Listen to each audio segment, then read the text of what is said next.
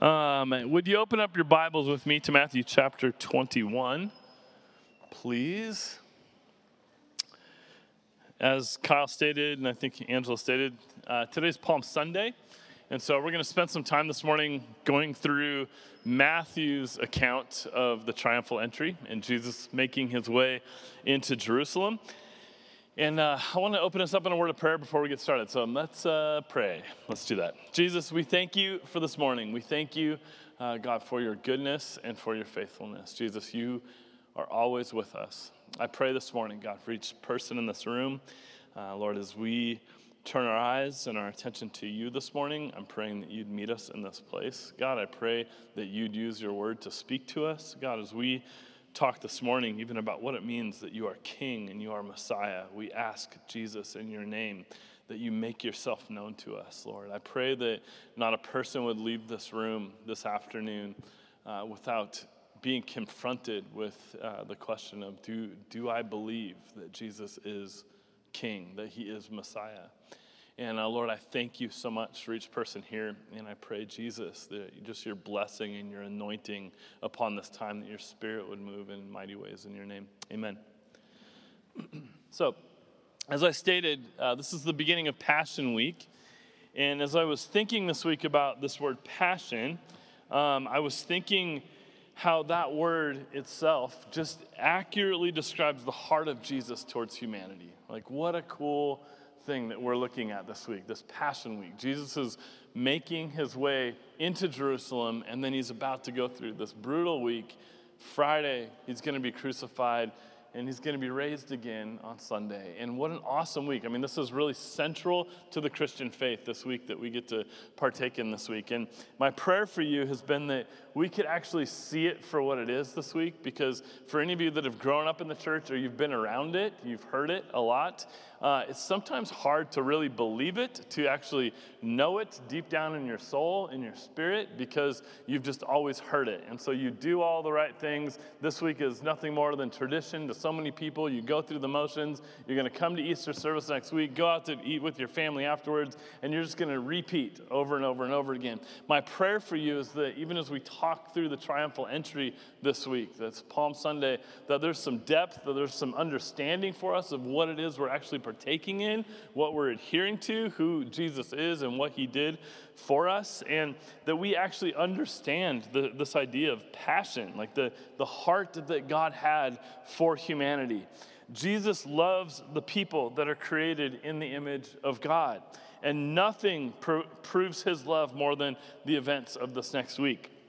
Well, the gospel writers, Matthew, Mark, Luke, and John, in their writing, they spend about 1/3 of their writing about this last week of Jesus' life. And so I think we know it's important because they wrote a lot about it.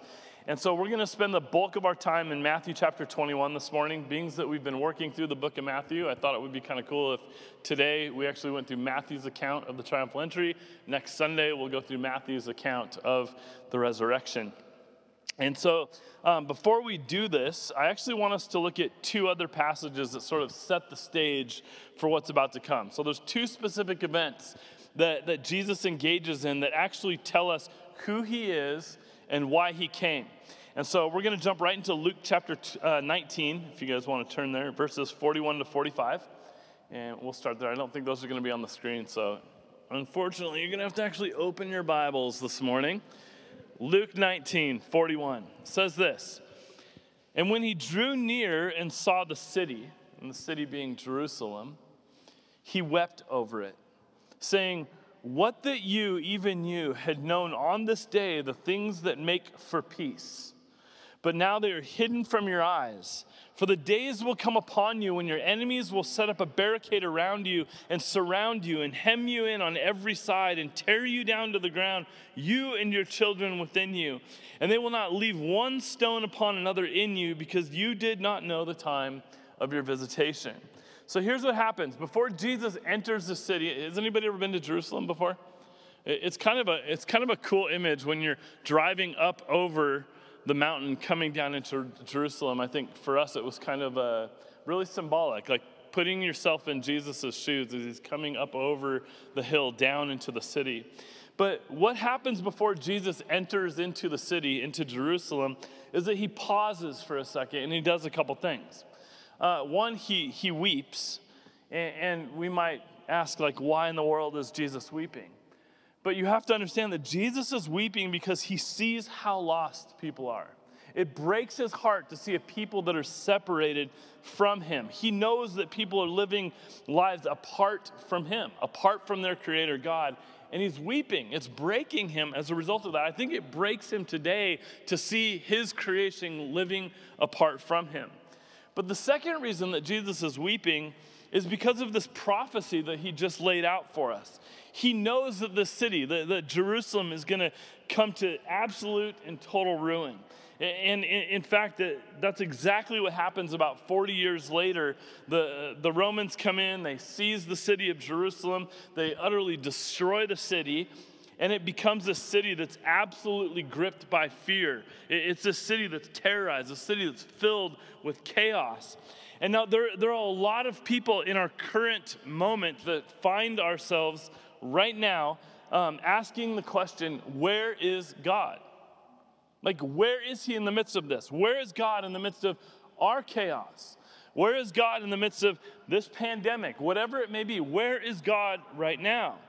And you have to understand that the Bible tells us that disease and sickness came as a result of what happened in the Garden of Eden. If we go all the way back to the book of Genesis, Adam and Eve are created by God. They're placed in this beautiful garden, the Garden of Eden, this amazing environment. They had everything that they would ever need, but God lays down one restriction for Adam and Eve. What is that? He says, stay away from that tree. And what do Adam and Eve do? They disobey God and they partake of the fruit from the tree of the knowledge of good and evil. And as a result of Adam and Eve's disobedience, now sin enters the world. This is where it picks up. This is where separation is caused between God and his creation.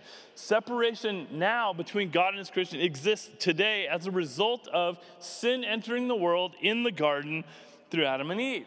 And in fact, the Bible tells us that as a result of this, that the world is now scarred, that the world is sort of fragmented, that the world is broken. And Scripture says that creation, listen to this, actually groans under the weight of sin. That creation feels the impact of the separation from God, but that creation is waiting to be renewed. Amen?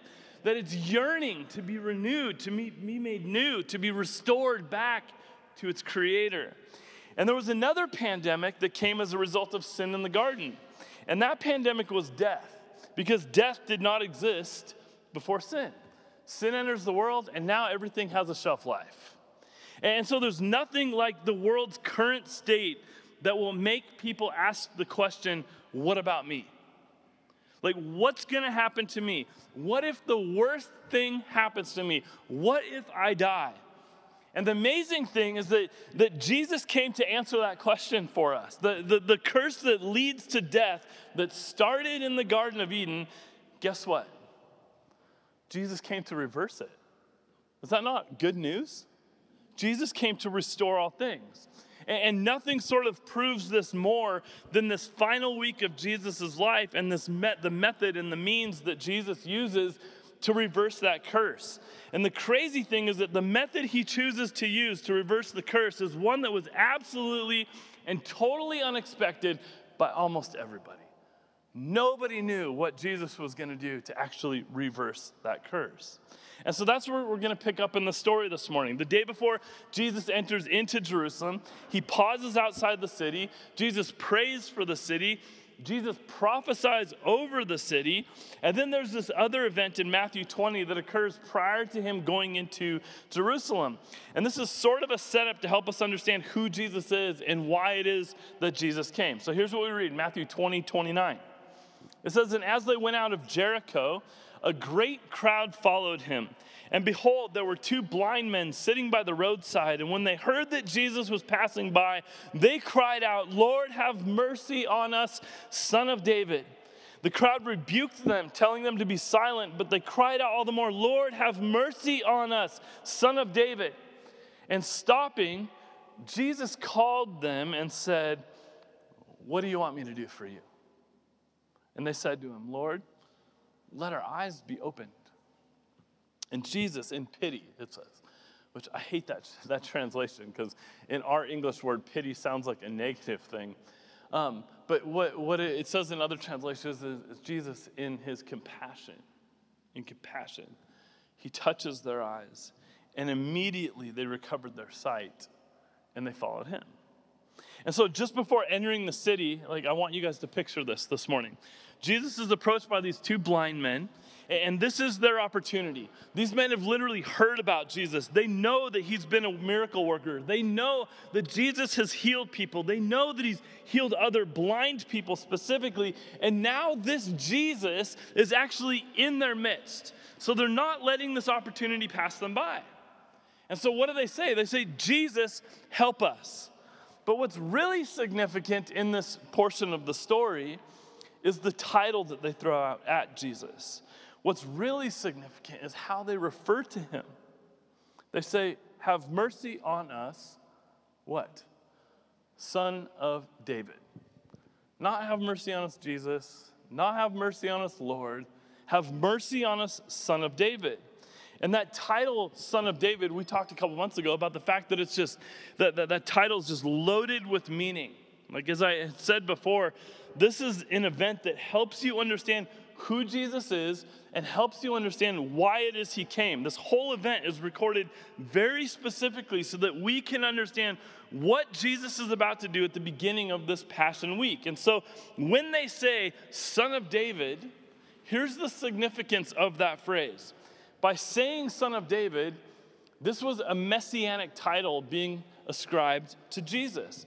There were all these prophecies that were given a long time ago about this coming Messiah, the one that would save them. And one of those prophecies was that he would come from the lineage of David. David was historically one of Israel's greatest kings.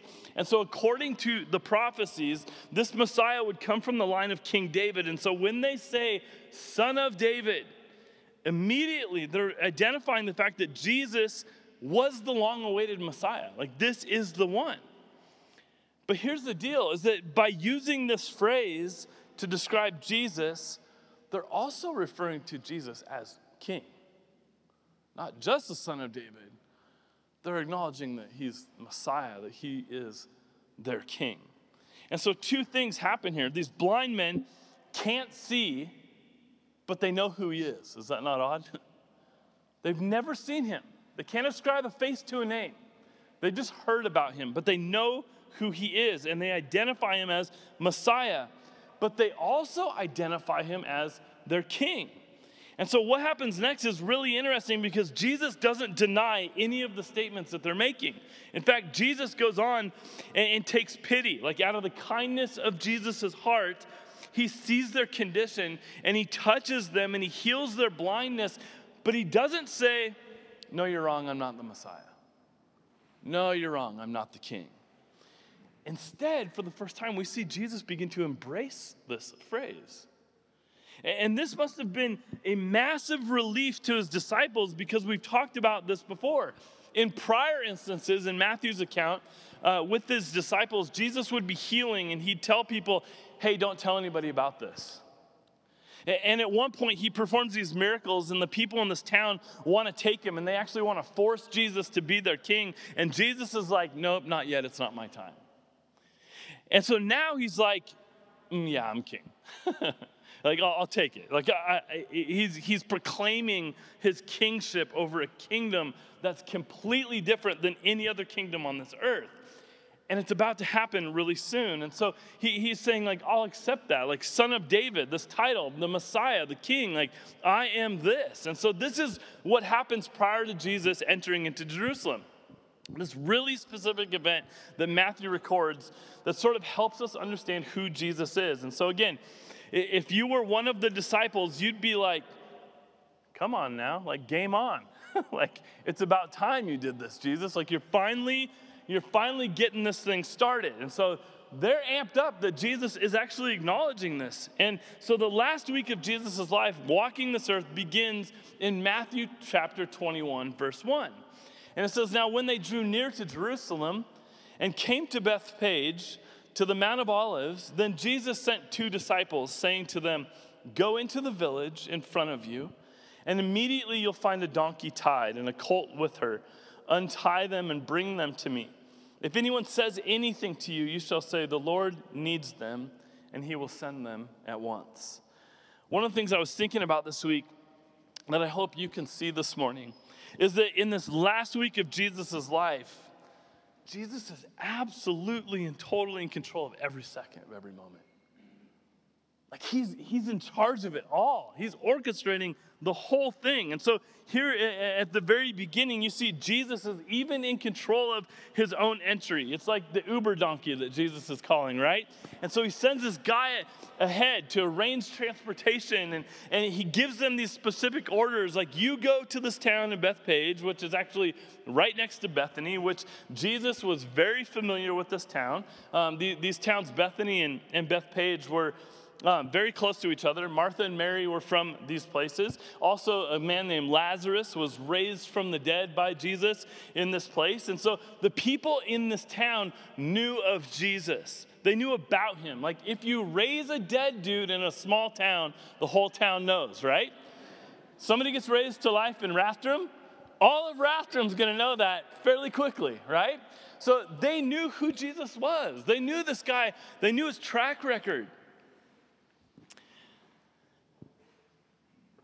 And so so it makes sense that Jesus would say, like, hey, go into these towns.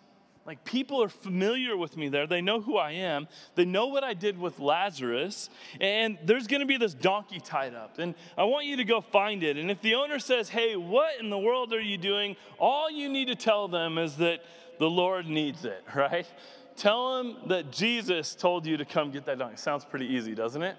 I'm not asking you guys to leave here this afternoon and go steal a car and claim that the Lord told you to do it. It doesn't work. But the owner of this donkey, I'm sure was like, oh yeah, like Jesus wants to use my donkey, go ahead. It's an honor and a privilege that Jesus wants to take my animal and use my animal. But I want to push pause here for a second because there's something deeper that's going on. Every once in a while in my life, people will ask me this question: Chris, do you honestly believe these things are true? Like, you honestly believe that all this Jesus stuff is real? You really believe it? And I'll say, yeah, I do. And they'll be like, why? Like, I just don't get it.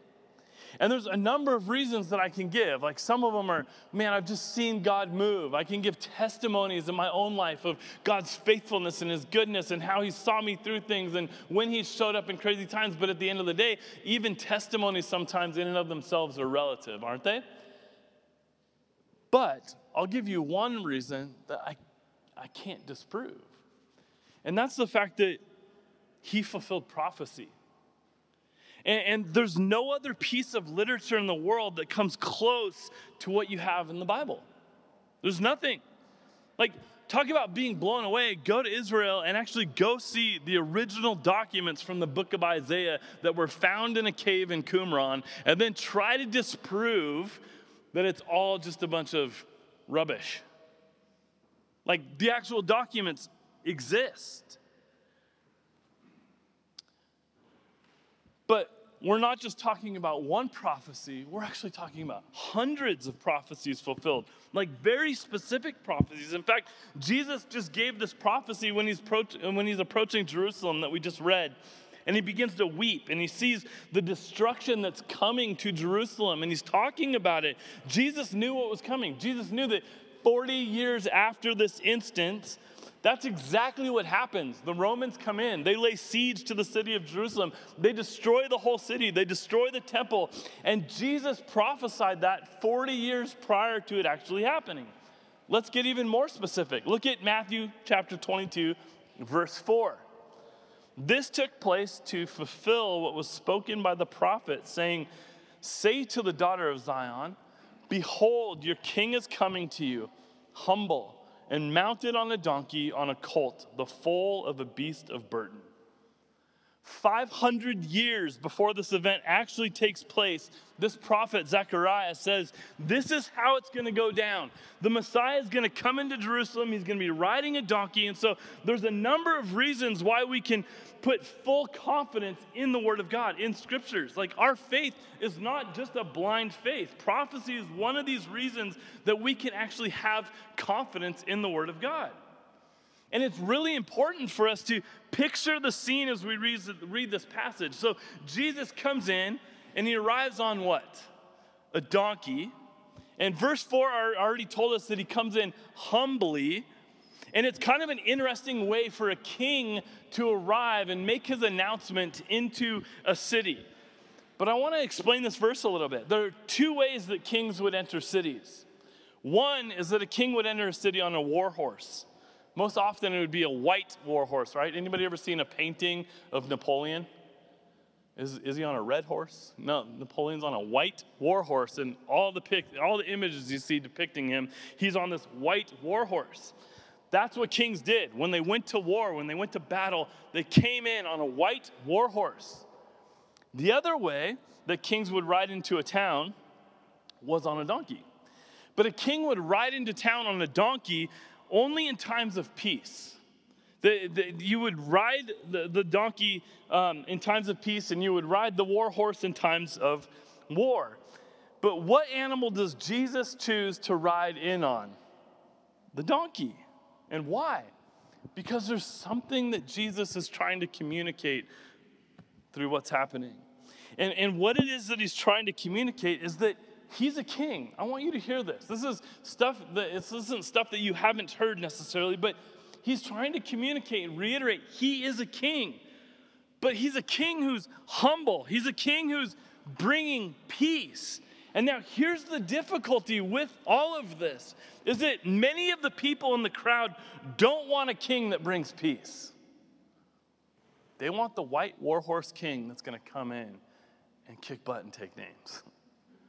Destroy the Romans, man. You're the Savior we've been waiting for that's going to come in and just rule this place. Like, announce yourself and make it happen. And here he comes on the donkey, like, oh, that's so weak. He comes in on this donkey, humble on this donkey.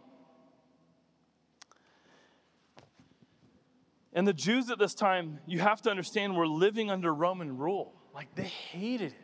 They lived these oppressed lives. They wanted nothing more than for their Messiah to come in and to lead this sort of political revolution of sorts. But Jesus doesn't come in as a political leader at all. He wasn't leading a political revolution. Jesus was about to lead this revolution of what? The heart. We've been talking about this in the book of Matthew. He's totally bringing a revolution of the heart, changing the heart. It's not a political revolution. And this is why some of the very people who were standing there shouting, Hosanna, which means, Jesus, save us. At this point in the story, he's coming in, they're shouting this, Hosanna, save us. By the end of the week, are the same exact people that are shouting what? Crucify him. Kill him. And why is that? That at the beginning of the week, they're yelling, Hosanna, save us. At the end of the week, they're literally wanting to crucify him because Jesus didn't meet their expectations. So he comes into town on this donkey, and there's this humble picture. Like, I just picture the donkey from Shrek, right? This stupid, geeky donkey. This goofy animal. And so here's Jesus. He's coming in. He's riding on this humble donkey.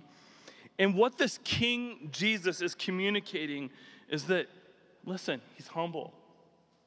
What he's communicating is that he's compassionate. But make no mistake about it, he's a king. He is a king. Don't let the donkey fool you. He rules all. And here's what's interesting about Jesus, is that Jesus is often humble, but Jesus was not modest. Like, he knew who he was. He knew the statement he was making. Jesus knew exactly who he is. It's not like Jesus is saying, hey, everybody, like, I'm a king if you want me to be. Like, hey, everyone, like, I'm a king, but only if you say so. He's making a declaration of the fact that he is king. But he's this humble king. but he's not modest. He knows exactly what he's doing. And so he comes in, and Jesus begins to start out by establishing his humility. Isn't that crazy for a king? Like, to establish his humility first and foremost. And this actually proved his kingship, that it would be different from any other earthly king that ever existed. For Jesus, it wasn't about a political kingdom. For Jesus, it was about a spiritual kingdom that was taking place. And Jesus is totally unwavering about this. And so at the beginning, many of the people received him. It goes on to say in Matthew 21, 6-8, the disciples went and did as Jesus had directed them. They brought the donkey and the colt, and they put on them their cloaks. So they begin to drape their cloaks over the donkey for Jesus to ride on. Jesus sits on them. And most of the crowd, it says, spread their cloaks on the road. And others cut branches from the trees, and they begin to spread them on the road. And this is where we get this idea of Palm Sunday, these palm branches. And this was sort of a symbolic gesture of welcoming this king into their city. And so in verses 9-11, the crowds that went before him and that followed him were shouting, Hosanna. And what are they saying now as well? Hosanna to the Son of David. The same thing that these blind men were saying. Now the people are shouting it. And what they're shouting was this: save us, King. Save us, Messiah. Like, deliver us. He goes on to say, blessed is he who comes in the name of the Lord. Hosanna in the highest. And when he entered Jerusalem, please get this, the whole city was stirred up. Not a little bit, the whole city. If you've ever been to Jerusalem, it's not very big. But this is not a small thing that's taking place. This is Passover week for the Jews. There's literally tens of thousands of people in the city. Some people say there was upwards of 1 million people that would converge upon Jerusalem for Passover week. And so Jesus is already known. Jesus is a bit of a celebrity of his time. He's got crowds literally following him, and the whole city is buzzing around this activity that's going on with Jesus. And what is it that they're asking? Look at verses 10 and 11. And when he entered Jerusalem, the whole city was stirred up, saying, who is this? And the crowd said, this is the prophet Jesus from Nazareth of Galilee. So they didn't even say this is the king or the Messiah. This is the prophet Jesus from Nazareth. And what Jesus does next sends such a strong message about who he is. So you have to understand this. The gospel writers, when they're writing these books, they're writing in order to help you understand who it is that Jesus is. And so they're recording specific events very carefully. Like, each one of these events sends a very specific message. And so Jesus rides in on a donkey, and then what does he do after this? He moseys down and he parks it in front of the temple. And here's what happens next. It says in verse 12, Jesus enters the temple, and Jesus drives out all who sold and bought in the temple. And he overturns the tables of the money changers and the seats of those who sold pigeons. And he said to them, it is written, my house shall be called the house of prayer, but you make it a den of robbers. And this is really interesting. Like, of all the things that Jesus could do, like, Jesus wasn't trying to win friends at this moment. You know what I mean? Of all the things Jesus could do, to go into the temple and to begin to flip over tables and call people out and then make the statement, my house shall be called the house of prayer, but you make it a den of robbers. Like, Jesus is establishing exactly who he is. You see, the people understood that the temple belonged to who? God. The Jews got that. The temple was God's place. And yet, what does Jesus say? This is my house. And there are people inside my house that are mistreating my house. And it's not right. And I'm taking that personally because it's my house. And so in using these words, this message was not lost on the people. Like, wait a minute. This is God's house, and yet Jesus is coming in and he's claiming that it's his own. This is a major statement that Jesus is making. Jesus is identifying himself with God. He's saying that the temple is actually his house. And just so you know, this is something for those who put Jesus in this great moral teacher category, but not Savior of the world category, right? This is something for the people to think about who say, yeah, Jesus was a good guy. We should all probably be a little bit more like Jesus. But in terms of him being the only way to God, that's just a little bit too exclusive for me. Like, these are the people that he's addressing. I'm the only way. This house is actually mine.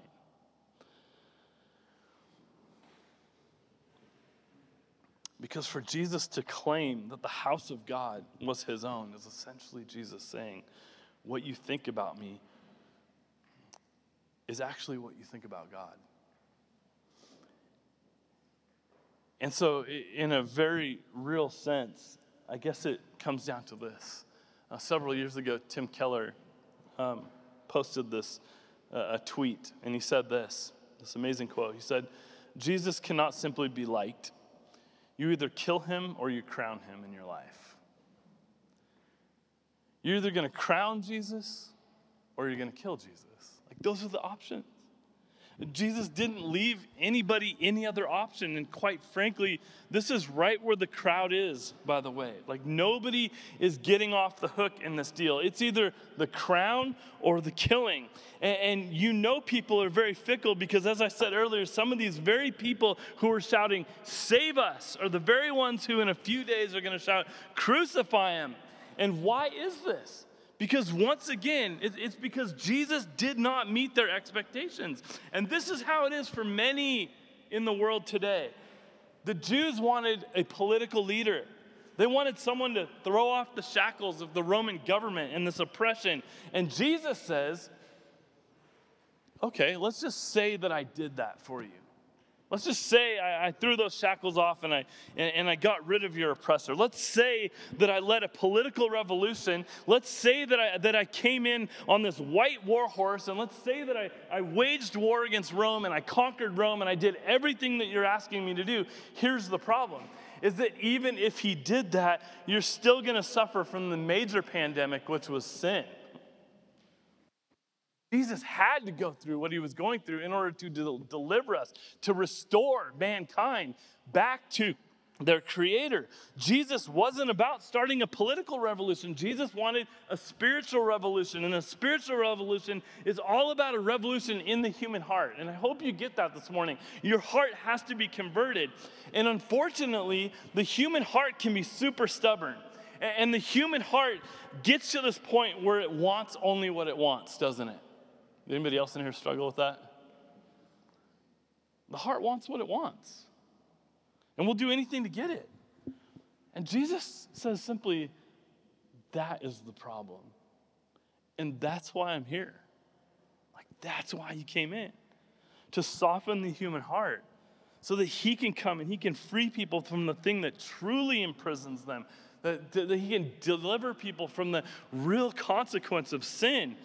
It's been said that sin comes about when the servant puts himself or herself in the place of the king, but that salvation comes when the king puts himself in the place of a servant. What kind of king does that? Honestly, what kind of king does that? The kind that rides in on a donkey.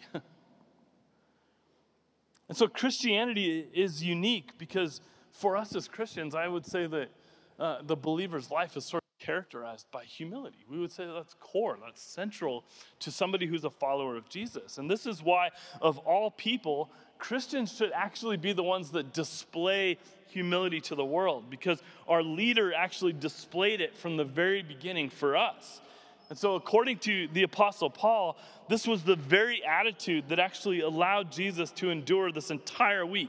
It's what carried Jesus to the cross. In Philippians 2, it says that Jesus had his rightful place next to God, but that he left it and that he came to earth, and in humility that he took the form of a man, that he emptied himself in humility, that he was obedient to the plan of God, even to the point of death on a cross. And I want you to consider these verses that were foretold about Jesus as the Messiah. From Isaiah 53, think about the fact that these verses that I'm going to read in a second were spoken by a prophet 700 years before Jesus was even born. And here's what he says in Isaiah 53. He was oppressed and he was afflicted, yet he opened not his mouth.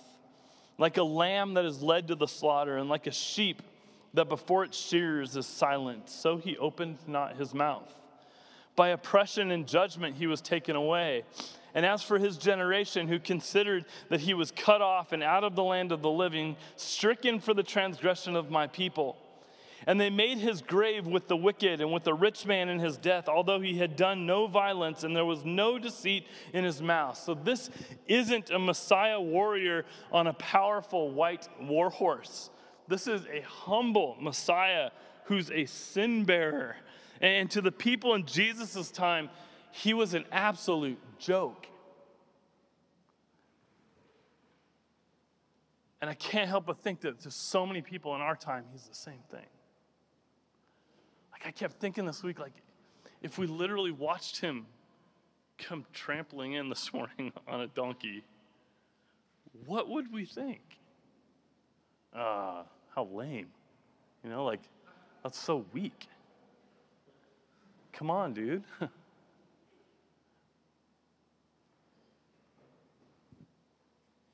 But people can't understand why Jesus had to come, why Jesus had to die. And the Bible is really clear that it goes all the way back to the garden, that it's this pandemic of sin that leads to death.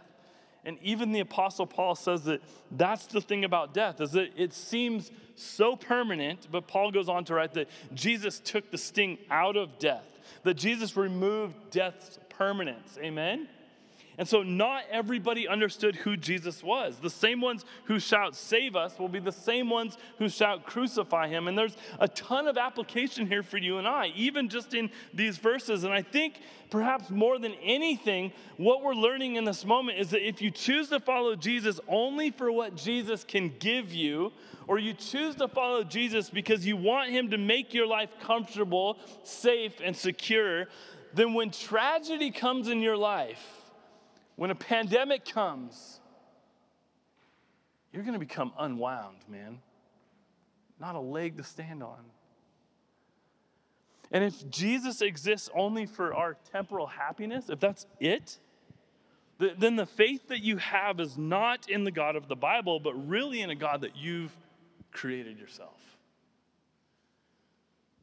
And unless you put your faith in God, a God that's much bigger than you, a God that's much bigger than your agenda, a God that's way bigger than your fears, a God that's way more capable than you. Unless you place your faith in a God like that, then you will go through your life always struggling.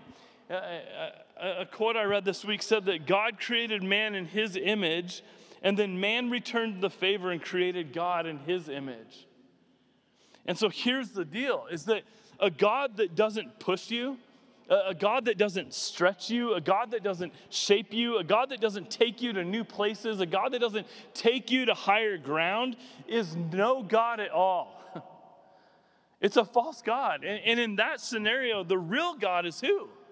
It's you. You've made yourself the God of your life. Because essentially what we're doing is saying, I'll decide what's right and what's wrong, and I'll be the God of my world. Because it all works out the way I want it to work out in the end. And Jesus came saying, like, I'm actually the only one. The only one that can deliver you from this. I am the King. I am the Messiah. And here's what's happening is that God wants to step into that space. He wants to minister to you. Like only as a sovereign and supreme God can. He wants to minister to you this morning. And so the right reason to follow Jesus is simply this, because of who he is. Jesus is God's anointed one. He was the king over every heart, over every life. Like he died for your sins. He rose from the grave. He's committed to actually coming back in power and in glory and in honor. And he's going to reign over all forever, for eternity. And one of the things that Jesus said before he left was this: I'm going to leave, but I'm going to what? Prepare a place for you. So that what? When I come back, I'm going to take you with me so that we can be together forever. How amazing is that? So whether you're here this morning, you struggle with anxiety, you struggle with stress, Maybe you have some sort of an illness. Maybe unemployment is an issue in your life, or maybe a loss of finances. Maybe even death itself is sort of crouching at the door. For the believer in Jesus, you can actually conquer because Jesus broke the ultimate pandemic that had actually kept us in bondage, sin itself. And here's the crazy thing is that it begins as he gets on a donkey. That's the craziest thing. And he's sending a whole bunch of people the right message. Like, I'm coming in humility. I'm coming to turn the kingdom of this world upside down through humble servanthood as he makes his way toward the cross throughout this next week. I was thinking this week about the fact that there's another time in the Bible where it talks about palm branches being waved before Jesus. And the other time that it's stated is in the book of Revelation. The first time Jesus came to the earth, he's riding on a donkey. And the Bible tells us that Jesus is actually coming again, that he's coming back. But this time he's not riding a donkey. Next time, what's he riding? The white horse. He's coming back on the war horse. Revelation 7, 9, and 10, John gets this vision and he says this.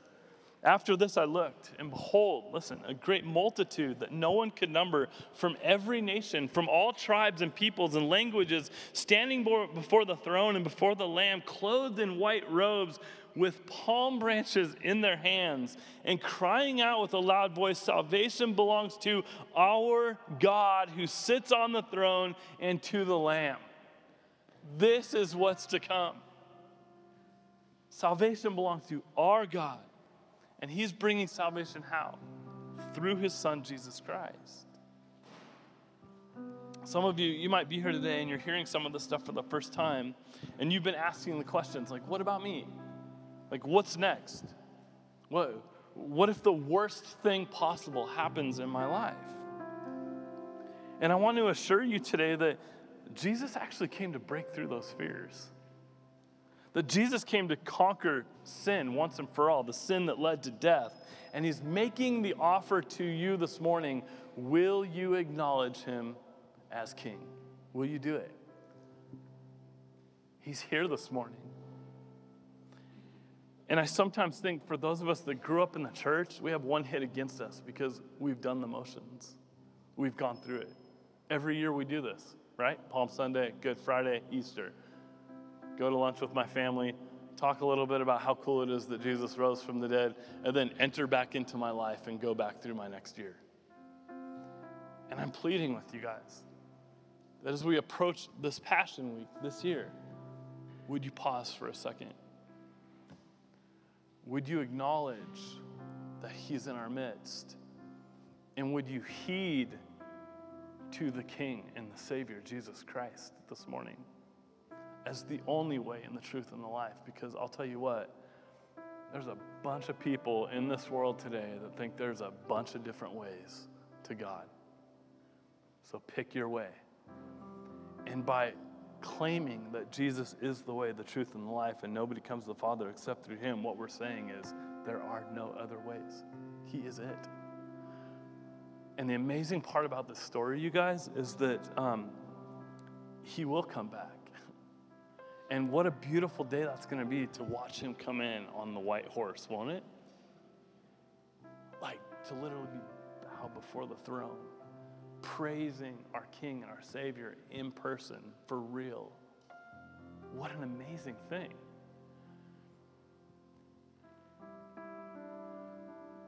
And yet we read the story and we see that there were people who were legitimately followers of Jesus that totally wrote him off because what they saw was a guy that came in a very humble way, kept his mouth shut, was beat, bloodied on a cross. And no king would ever do that. And the blessing of this king is that he bore it for you so that you don't have to. And if you put your trust and your faith in Jesus, he doesn't promise that all things will be perfect in your life, but he does promise that the one thing he came to defeat will be defeated eternally for you, that there'll be nothing holding you back from him anymore. And so if you're here this morning, you've never done that. Like, this morning's your morning. Like, let's not waste another minute. Like, get on it. Like, come to Jesus this morning. He's literally beckoning you this morning, asking you, like, what do you think of me? Who do you think I am? And as we enter into Easter, I want to remind us that there's literally no earthly fear that the resurrection has not already conquered. None. Like, Jesus knows all, and he's with us in it all. So will you acknowledge him as King this morning? Will you crown him this morning? Or will you be the one to give him all kinds of praise and accolades at the beginning of the week, and by the end of the week, be the one who would actually just crucify him, walk away from him and abandon him? Like, he's the real deal. Will you heed to King Jesus this week? Would you guys stand with me? I want to pray for you this morning.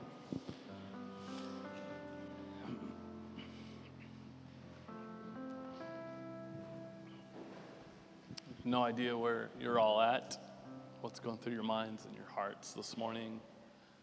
No idea what you're entering into this next week. But I'll plead with you to just pause this week and really take it all in. Because this week is really just the precipice of what Jesus did for us, in us, through us. Like, we have so much to celebrate this week. And so as we go through this week, we get to Good Friday, and we're going to acknowledge Jesus' death and the point of him dying, why he had to die, what was accomplished in Jesus dying. But then Sunday, we're going to come into it, and it's going to be an all-out celebration, because what are we celebrating? He didn't stay dead. He literally rose again. And the resurrection life of Jesus was not just in him, but offered to you and I through him. You have a reason to shout and be pretty stinking elated, if you ask me, in this next week. What a cool thing we get to celebrate. Let me pray for you. Jesus, I thank you for your church, Lord. I thank you for the people whose lives you bought through your death on the cross. I thank you, Jesus, for the power that exists within us that came through your resurrection. And Jesus, we have a lot of things pulling on us in this world, a lot of things that we elevate to God's status at times, that we follow and listen to, a lot of things that we call kings because they're forceful and they accomplish what it is we want them to accomplish. But here you came, this humble man on a donkey, and kept your mouth shut and took the weight of the world, the sin of the world upon yourself so that we wouldn't have to. And that's a king that I want to serve. It's a king I want to devote my life to. It's a king that I want to give everything for. And so I pray for us as a church as we leave these doors. God, we have so much to celebrate in King Jesus and the Messiah, the one who actually saved us. Not just some fiction story that we've heard, not just some cartoon that's in a storybook Bible, but this actually happened. This is real life. It is legit. And you are the king that deserves all the praise. You are the Messiah that you deserve our full devotion, Jesus. And so I'm praying for us in this next week, Lord, that we would acknowledge you for who you are and what it is you've done for us, and live life in your grace, by your mercy, to its fullest, God, because of the life that you've granted us. Lord, I just thank you for each person in this room, and I pray that you'd go with them today. I pray for those who may be here this morning who do not know you, and I ask, God, if they're far from you, if there's a chasm, if there's a separation between them and you, and they know it, and they have yet to acknowledge you as their King and their Messiah, that maybe this morning is the morning that they believe that you are who you said you are, that you died on behalf of their sins to forgive them, Jesus, so that you could make them right before God. And I pray, Jesus, as they acknowledge you as King and they receive your gift of salvation, that they would walk in the newness of life that you've offered us, because we don't leave these doors today walking out just begrudgingly, going back through life, but we live life in total rejoicing over what it is you did for us, in us, and through us. In Jesus' name we pray. Amen.